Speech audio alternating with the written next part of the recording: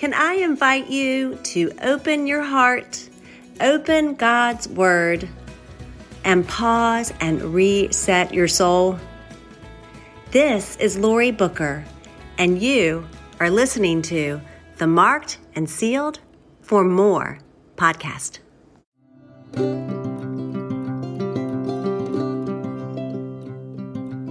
Who doesn't need a good word to ride on? Y'all, there's so many words that fly into my mind that really don't offer a good ride. But God's word always offers a lift, a way out, a way into the abundant life. Jesus says, I came that you might have life to the full. But there's a thief, and he wants to steal, kill, and destroy who we are. But God tells us the truth. And I love this verse in Psalm 73. It speaks the truth.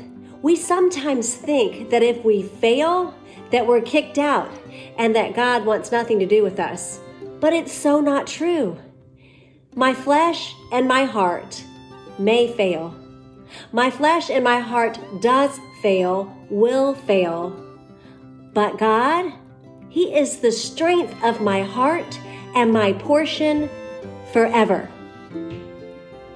He's the strength of our hearts, y'all. We are going to fail. We just are. Don't buy into the lie that we're going to get it all right and never trip up. We are on a journey here. It's called a race. And really, we all have skinned knees as we travel to the finish.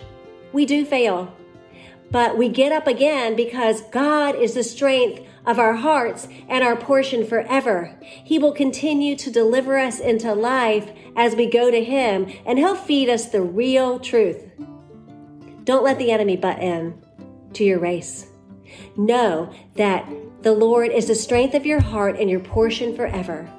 It's okay. Our flesh and hearts do fail, but God, He is our strength and portion forever. Believe it, because it's true. Will you carry this with you? But